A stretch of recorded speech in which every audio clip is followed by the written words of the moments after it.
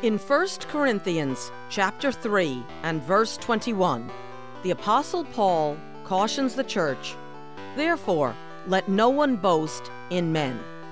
This is the topic in today's edition of Shear Jashub, coming from Shear Jashub Christian Tabernacle in Madison, Connecticut. Hi, I'm Patty Scalzo, and today we will be continuing a sermon taught by my husband, Pastor Greg Scalzo, in his series on heavenly authority. If you have missed prior programs in the series, you can catch them on our website at www.shearjashub.org, along with a library of radio programs and info on the church. Last time, when we left off, Pastor had recounted a discussion he had had a number of years back with another believer who was fervently devoted to a nationally known minister. This man said he accepted, without question, whatever that minister taught. Here now is Pastor Greg.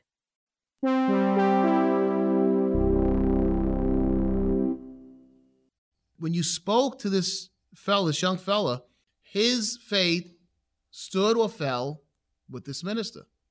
A couple of years later, this minister fell. It was a nationwide scandal, and he fell very hard. And I often wonder what happened to that man's faith, because he was boasting in men and not in God. Very dangerous position. And, a lot of times we'll look at the Catholic Church and see the people that will follow the Pope and say, whatever the Pope says, it's got to be right. And as non-Catholics, we might, kind of say, how can they do that? But it happens in all the churches to different degrees.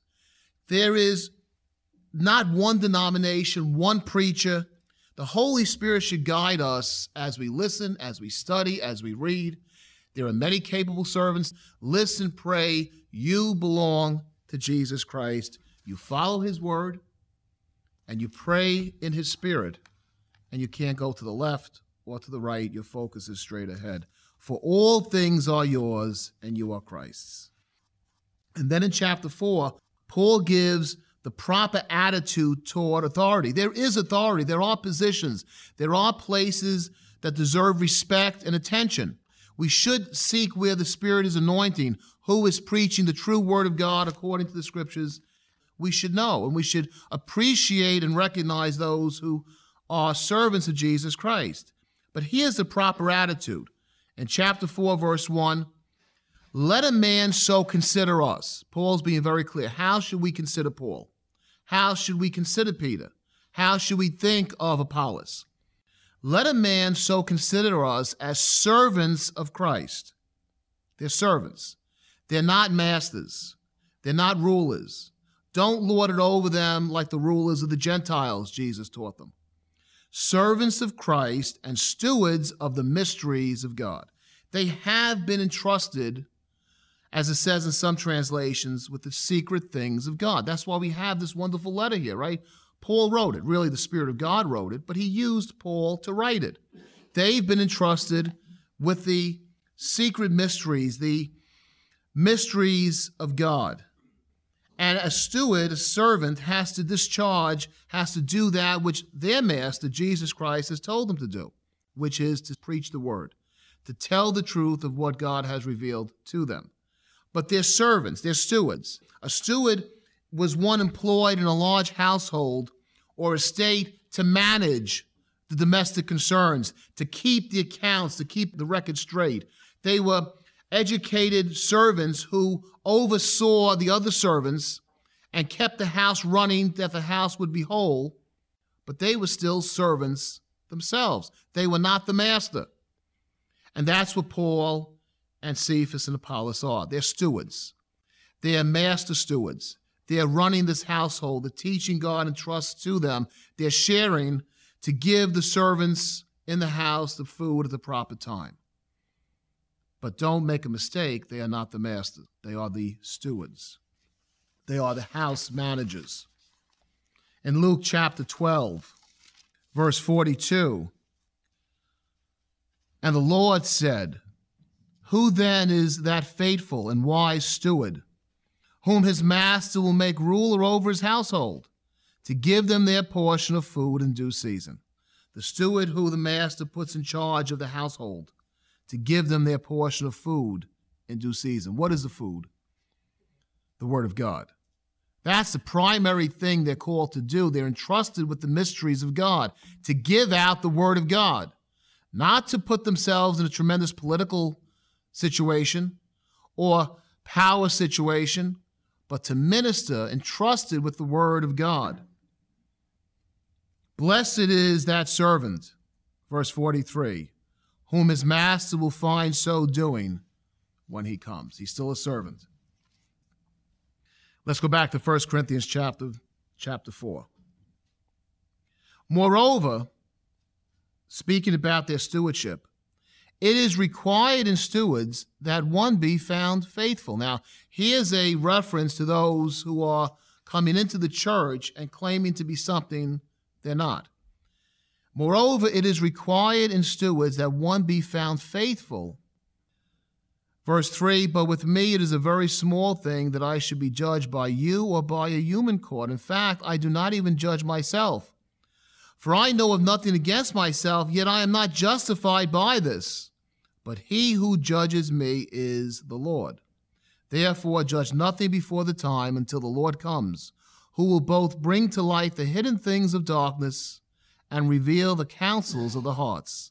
Then each one's praise will come from God. You have a situation here where people are looking for praise. They're looking for praise from men. When that creeps into the church, that's the yeast of the Pharisees and the Sadducees.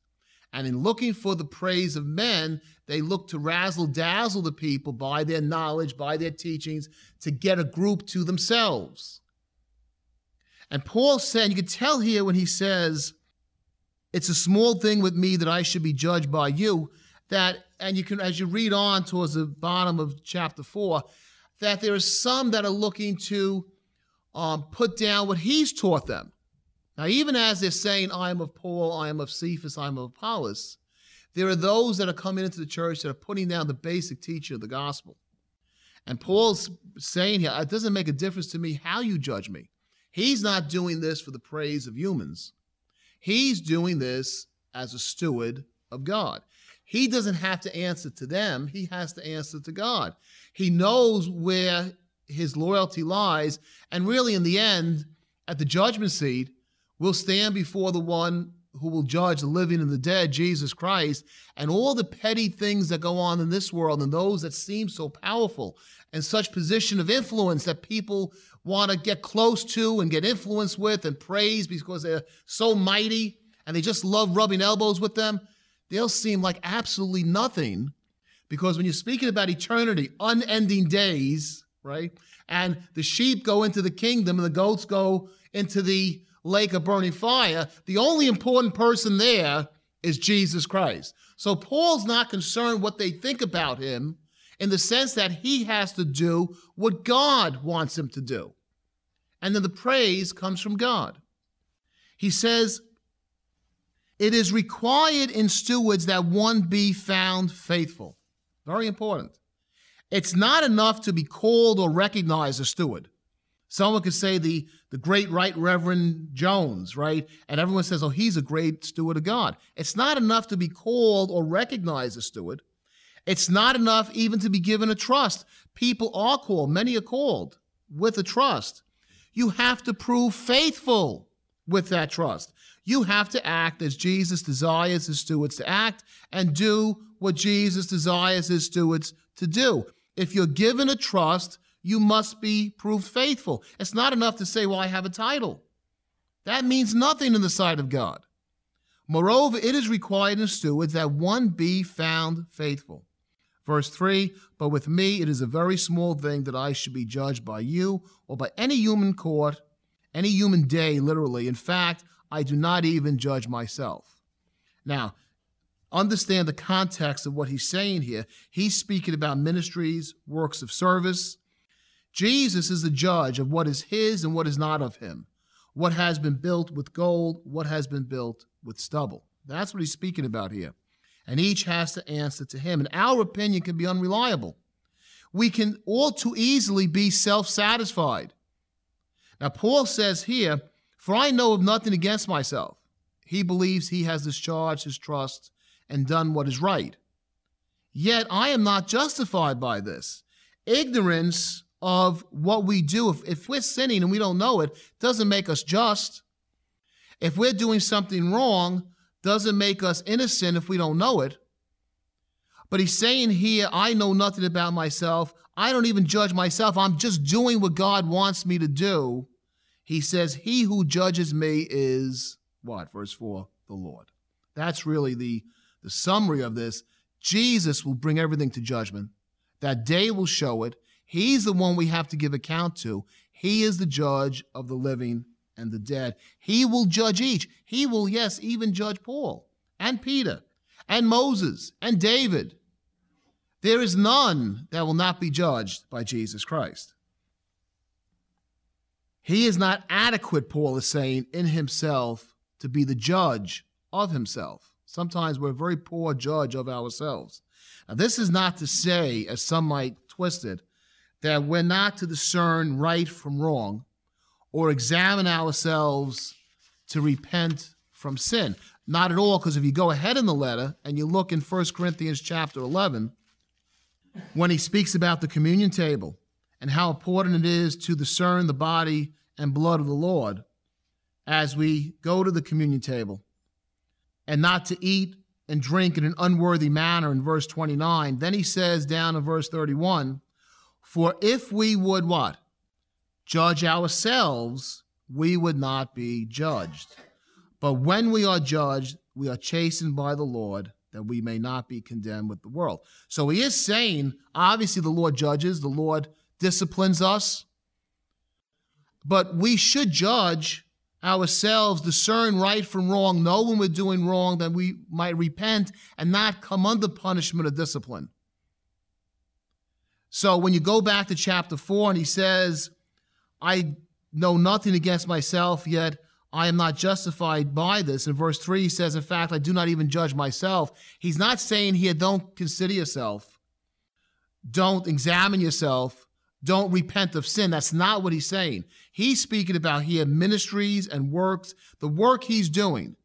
He's trying to do it as best as God has showed him. And he's not concerned for them. He doesn't even trust himself as the ultimate judge. The Lord Jesus Christ is the judge, and he's trying to do his best, knowing that that doesn't justify him. Jesus Christ will bring it all to light. He will bring, that's why he says, "Therefore judge nothing before the time, until the Lord comes, who will both bring to light the hidden things of darkness and reveal the counsels," the motives, some translations will say, "of the hearts." Thank you for taking the time to join us today. Our church website again is www.shearjashub.org. That's SHEAR-JASHUB.org. You'll find information about our church, articles of faith, and directions to our 10 a.m. Sunday service in the upper room of the Memorial Hall on Meeting House Lane in Madison, Connecticut. And please join us next time for another edition of Shear Jashub.